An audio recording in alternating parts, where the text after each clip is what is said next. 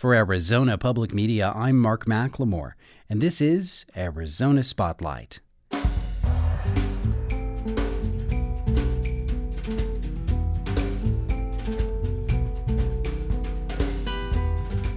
Coming up, the latest on how Prop 123 is changing Arizona education.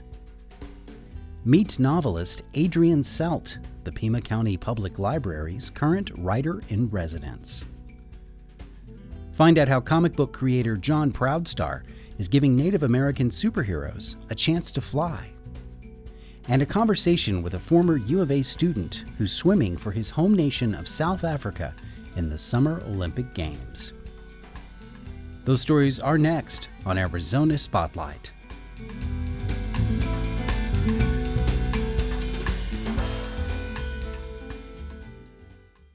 Last May, Arizona voters decided to increase the amount of education funding in Arizona with Prop 123. Here to tell us the latest about how this proposition has been implemented is Christopher Conover. Thanks for joining us, Chris. Thank you. So remind us what Prop 123 was designed to do. Prop 123 increases the amount of money taken out of the state land trust each year for 10 years, and that money then goes to the various funds that the state land trust funds, the vast majority of which are education. How was this package sold to the voters? It was sold as a way to increase education funding and settle an ongoing lawsuit on education funding without increasing taxes. So are the teachers getting the raises that they were promised from this money? Most districts are using this money for teacher raises, and the amount of the raise varies from district to district. Some hay was made in the Tucson Unified School District. Prop 123 is only giving teachers a $700 raise. However, the TUSD board, just before the Prop 123 vote, approved a larger raise for teachers. So they're actually getting somewhere in the neighborhood of about a $2,000 raise when you figure in those two. But district to district, it varies a little bit. Most districts are giving teachers raises with that money. Based on how this money has been spread around so far, does it mean that the teachers can expect more in the next 10 years? It is, as you said, a 10-year process. So yes, there will be more teacher raises, at least that's what's expected. But I think we'll also begin to see the money used for other things in the classroom over that 10 years. 10 years is a long time. We've all pretty much heard stories about teachers who have had to spend money out of their own pockets to provide for necessities in the classroom. Do you think Prop 123 is going to be addressing that issue? Again, it's going to be a district-by-district decision, but for example, the Vail School District here in southern Arizona, they're using some of the Prop 123 money this year for new computers in the classrooms for teachers so that they can download digital lesson plans and things like that. So that could help a teacher out and wouldn't have to use their home computer and the ink and the paper and things like that at home. They could do it in the classroom. This year, as we've said, most of the money is going to raises. Over time, we'll have to see where else the money goes to. There's also been talk about legal challenges to the law. Are these things being settled or are they still outstanding? There was a challenge put to Prop 123 as soon as ballots were finished being cast. They're actually still counting ballots, and there was a federal lawsuit filed by a man in Phoenix. That lawsuit, I went and checked, is still going. It's going along very quietly, very slowly, the way lawsuits go. He contends that the state land trust, the land in that, was given to Arizona at statehood by the federal government for the support of what is called the common schools, what we now call public schools. And changing the distribution violates that, and also the fact that things besides public schools are funded through the state land trust and also got a bump. Prisons get a little bit of money. Maintenance of the state capitol complex gets a little bit of money. State hospitals get a little bit of money. So this was a case of a rising tide lifted all boats. Everybody got a little bit of money. This is a lawsuit that's probably going to go on for a little while. So I'm sure we'll be hearing more about this story later in the year. Thank you, Christopher.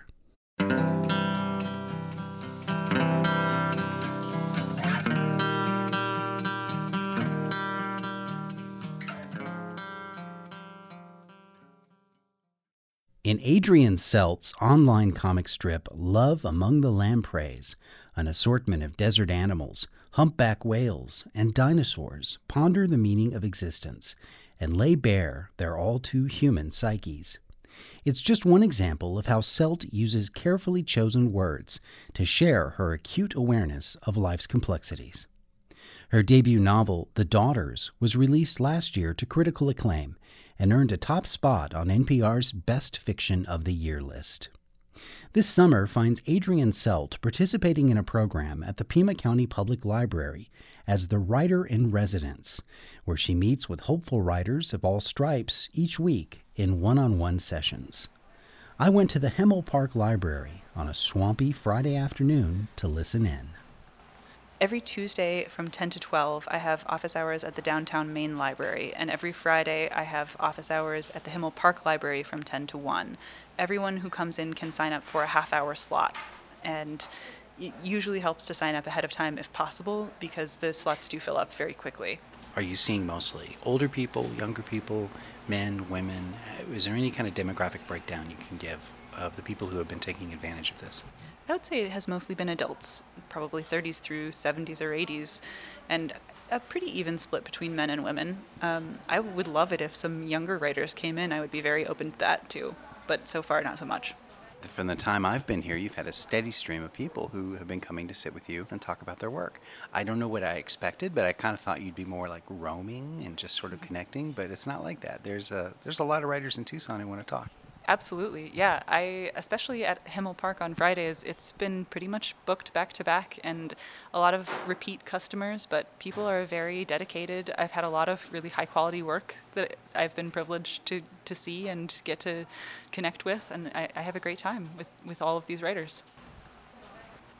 My name is Kate Hennessy, and I'm a teacher, aspiring writer on the side, and I've really learned so much from Adrian. She's my writing sensei, my writing master guru, and I bring her the very best that I can come up with myself, and then she always just, amazes me with the really thoughtful and detailed criticism or critiques, feedback that she gives me, and it really helps me take it to the next level. What type of writing are you working on right now? It's a novel. It takes place, part of it during the Mexican Revolution and part of it now. And it's about a couple that is on vacation. They stumble upon a old mansion in a little town in Mexico, and they fall in love with it. So that's where the story starts. Okay. And where it goes next, we can only imagine. I met a nice writer friend at the writer conference, Pima County, in May, and I told her that she has to go see Adrian because we're kind of the same point in our novel where we've revised as much as we can, make sense of it ourselves, but we need an expert, that has been through the process, and they're just talent and gift, they're willing to share their time with other people who are learning. So I told her to come. One other quick question. Have you ever read Adrian's comic strip? I started to read it online, and I'm fascinated. So I finished her novel, and I bought it for my mother right away, and other people as gifts. So I'm really interested to learn more about that side of her. Was working at the library in this capacity ever something that you imagined you would be doing? How did this come into your life?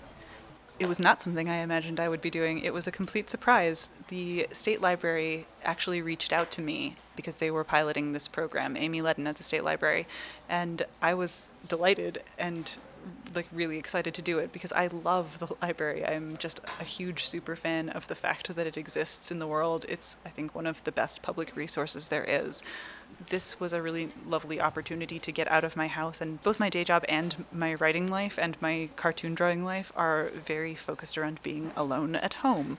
And this was something that lets me reach into the community and actually give back and help other writers who are at the beginning of their journeys or just need somebody to look at their work and provide a second set of eyes, because you really get lost in your own perspective, and it just helps to have somebody, no matter what stage you're at, look and give their point of view on what you're doing and where it can get better. Did you have someone that was influential on you as a writer that you think you may be emulating in some way in your style of advice? Well, as a writer, I probably took a lot of influence just from my grandmother growing up, because she was a real storyteller and was always encouraging me to read and write. But in terms of a teacher, one of my professors in my MFA program in grad school, Peter Turchi, was really an inspiration in terms of how to be an excellent resource.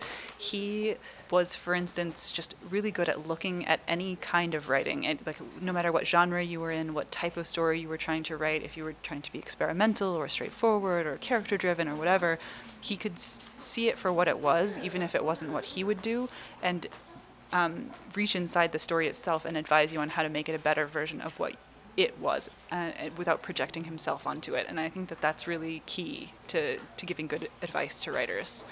That is something I wonder about, is that when you look at a piece of fiction, you know what choices you would make and what would be the right choices for you as a writer. But how do you sort of filter that out in order to give someone advice without trying to turn them into Adrian Selt?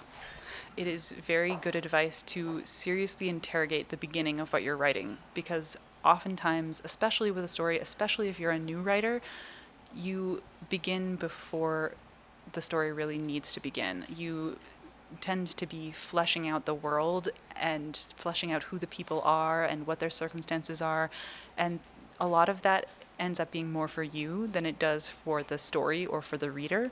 How has this informed your view of Tucson as a writing scene? It's really inspiring. I love how warmly the community of writers has embraced this opportunity. It was shocking to me the first time that every single slot on my Friday afternoon was filled, but it has stopped being surprising to me, because this has really opened my eyes to the way that people need encouragement, but just a little bit of encouragement, and then they'll just like really run with it. So it has made me feel confident and happy about the Tucson writing community. I already loved it, but this has allowed me to have a more intimate look at what people are doing. It's always good to realize that people are smart and motivated out there, you know? I visited with writer-in-residence Adrian Selt at the Himmel Park Branch Library in Tucson. Her debut novel, The Daughters, was published by Liveright. From short stories to obituaries to giving thanks in prose, the Pima County Public Library is hosting a series of free writing workshops starting September 10th. They'll take place on Saturday afternoons at the Joel Valdez Library downtown. There's a link to the schedule and registration on the Arizona Spotlight page at azpm.org.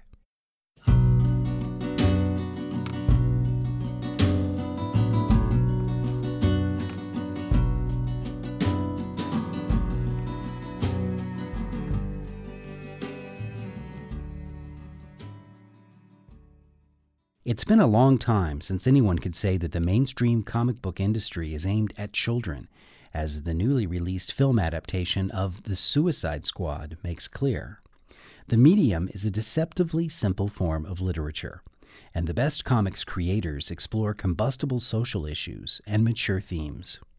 In the 1990s, a pair of Tucsonans, writer John Proudstar, whose own name is taken from comics, and illustrator Ryan Hunter Smith, created Tribal Force, an independent comic starring an all-Native American superhero team. It's still being talked about today. Bryn Baylor has the story. Yeah, this is the stuff that really gets me going. There's times I kind of forget, the importance of Tribal Force and what it's about. And this music brings me back, to what I need to be doing with the story in the book. Growing up, John Proudstar didn't have heroes who looked like him, so he created them. In doing so, he also created the nation's first comic book starring an all-Native American superhero team. Proudstar, who is of Yaqui, Latino, and Jewish heritage, explains. There's such a deficit for us having heroes. When you turn on the TV or open a magazine or a comic book or anything, and it's nothing but white heroes, it's daunting. It's hard to relate to that. When he did see Native American characters, they were often stereotypes. Noble savages wearing feathers, war paint, and armed with mystical arrows or wild animal spirit guides. It's hard not to say the white people, but that's who was doing it. There was white publishers, and they didn't get it. They didn't understand the importance of superheroes for us. When a comic book did create a complex Native character, it typically wasn't for long. That was the case with a young Proud Star's favorite character. In 1975, Thunderbird was introduced as a full-fledged member of the X-Men superhero team. He was an Apache character with a realistic storyline. He learned advanced combat skills as a Marine in the Vietnam War, and he hailed from an Indian reservation in Camp Verde, Arizona. Proud Star remembers. I was so happy to see this Native guy who looked like me. And then they killed him off 4 or 5 issues later, and I was heartbroken. I think I was 8 years old. Fast forward to the 1990s. Proud Star partnered with Ryan Hunna Smith, whose own heritage is Chemehuevian Navajo, to create Tribal Force. Today, Smith is a professional illustrator and educator. He says Tribal Force is still an important project. As Native people, we tend to get categorized into the Old West, and people tend to look at Native people as people that used to exist at one time. Well, we still do exist. We still have our cultures, we still have our traditions, but now it's part of this whole new contemporary world that we're a part of. Tribal Force stars a cadre of flawed Native characters who deal with ugly, real-world problems that Indian kids face today, like high rates of alcoholism and domestic violence on Indian reservations. Proud Star didn't grow up on the res, but did counsel troubled youth offenders from the Pascua Yaqui and Tohono O'odham reservations. He says some Tribal Force stories are drawn from real life. There are tribes making progress, which is great, but there's still many, many tribes that are living in third world conditions. And that's my war. That's what I want to take on. Tribal Force includes a Hunkpapa Sioux man struck mute by fetal alcohol syndrome. He transforms into the incredible Hulk-like character Little Bighorn. He protects Nita, a Latina Navajo child molestation survivor who becomes the goddess Earth. She has the power to command lava, rock, and fire. The first of 2 Tribal Force issues was published in 1996. In 2008, it became part of a traveling pop culture exhibition called Comic Art Indigène. One stop was in Washington, D.C., at the National Museum of the American Indian. Show curator Tony Chavarria. Tribal Force was influential. One, it was creator-owned, independently published. It was Native artists producing something that is pop culture. And that's something that wasn't completely, often done at that time. People either worked in types of souvenir art or fine art. In addition to wild sci-fi storylines, Tribal Force also includes factual details about individual tribes. As the characters learn more about their own tribal histories, their powers grow. Comic book readers learn along with them. The message is clear: knowledge is power. Proud Star says he's been approached by larger comic book companies, but refuses to sell rights to the characters he created. The biggest problem I've had with publishing companies is that they don't want me to write about all the bad stuff. They always want to cauterize it, and they usually think, oh, well, we'll just offer them money and that'll shut them up. I want Tribal Force to stand for something other than, oh, they're just Indian heroes. It's like, no, they're going to be Indian heroes that deal with Indian problems. He says these are uncomfortable stories, but they need to be told. People always want to know, how did you guys go from being this incredible race of warriors to where you are now, which is on the reservation with diabetes, child molestation, alcoholism, crime, and you do the forensics. Unfortunately, all arrows point back to the government and the promises that were broken and the treaties that were broken. It becomes political whether you want it to or not. In November, Proud Star will appear at Indigenous Comic-Con, a Native-themed pop culture convention in Albuquerque. The 3-day event will celebrate comic books, graphic novels, film and TV shows, as well as video and tabletop games. The convention promoter is Lee Francis IV, CEO of Native Realities Press. He's also managing editor of Albuquerque-based Ink Comics. Francis says Tribal Force really resonates with a Native audience. We've been enamored with superheroes as Native people, Indigenous people, since time immemorial. These are our tricksters. These are our hero twins. These are the characters that have been factored into our stories, and I think we share that as humanity. Proud Star will promote Tribal Force at the convention and hopes to find an open-minded publisher for additional issues. Proud Star explains. I don't know if anyone's ever going to pick up Tribal Force. I get patted on the back a lot, and they're like, oh, as soon as somebody picks it up, you're going to be a millionaire, and they're going to make toys and shirts and video games and movies. And I'm like, well, you know, I struggle to pay my electricity bill and my phone bill, so that reality is not a reality for me. These days, Proudstar is in demand as a public speaker and actor, most often in independent short films like Running Deer, where he co-starred with Native American actor Boo Boo Stewart. Stewart had a recurring role in the Twilight series and also played the role of Warpath in the X-Men film Days of Future Past. In comics, Warpath is the younger brother of Proudstar's favorite hero, Thunderbird. In his Midtown Tucson apartment, the 49-year-old is literally watched over by a large collection of colorful plastic superhero action figures. He says there's a reason for that. You don't want to be the cautionary tale at family picnics, even though I am. You don't want it. So I surround myself with the Hulk, and, you know, I have Superman over there and Thor and the X-Men up there. And it's a constant reminder of when I feel weak to not be weak. As long as Native kids need heroes, Proudstar says he will keep trying to tell their stories. And after all these years, that is heroic in itself. This is Bryn Baylor for Arizona Spotlight.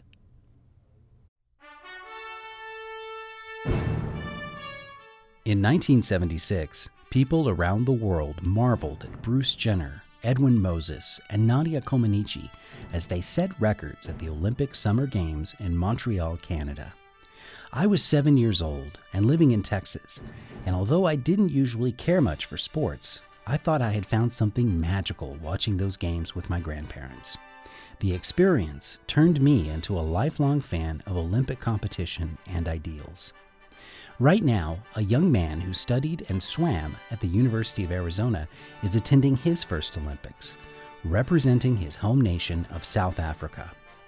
Michael Mayer has been swimming competitively for 10 years and earned 3 All-American titles.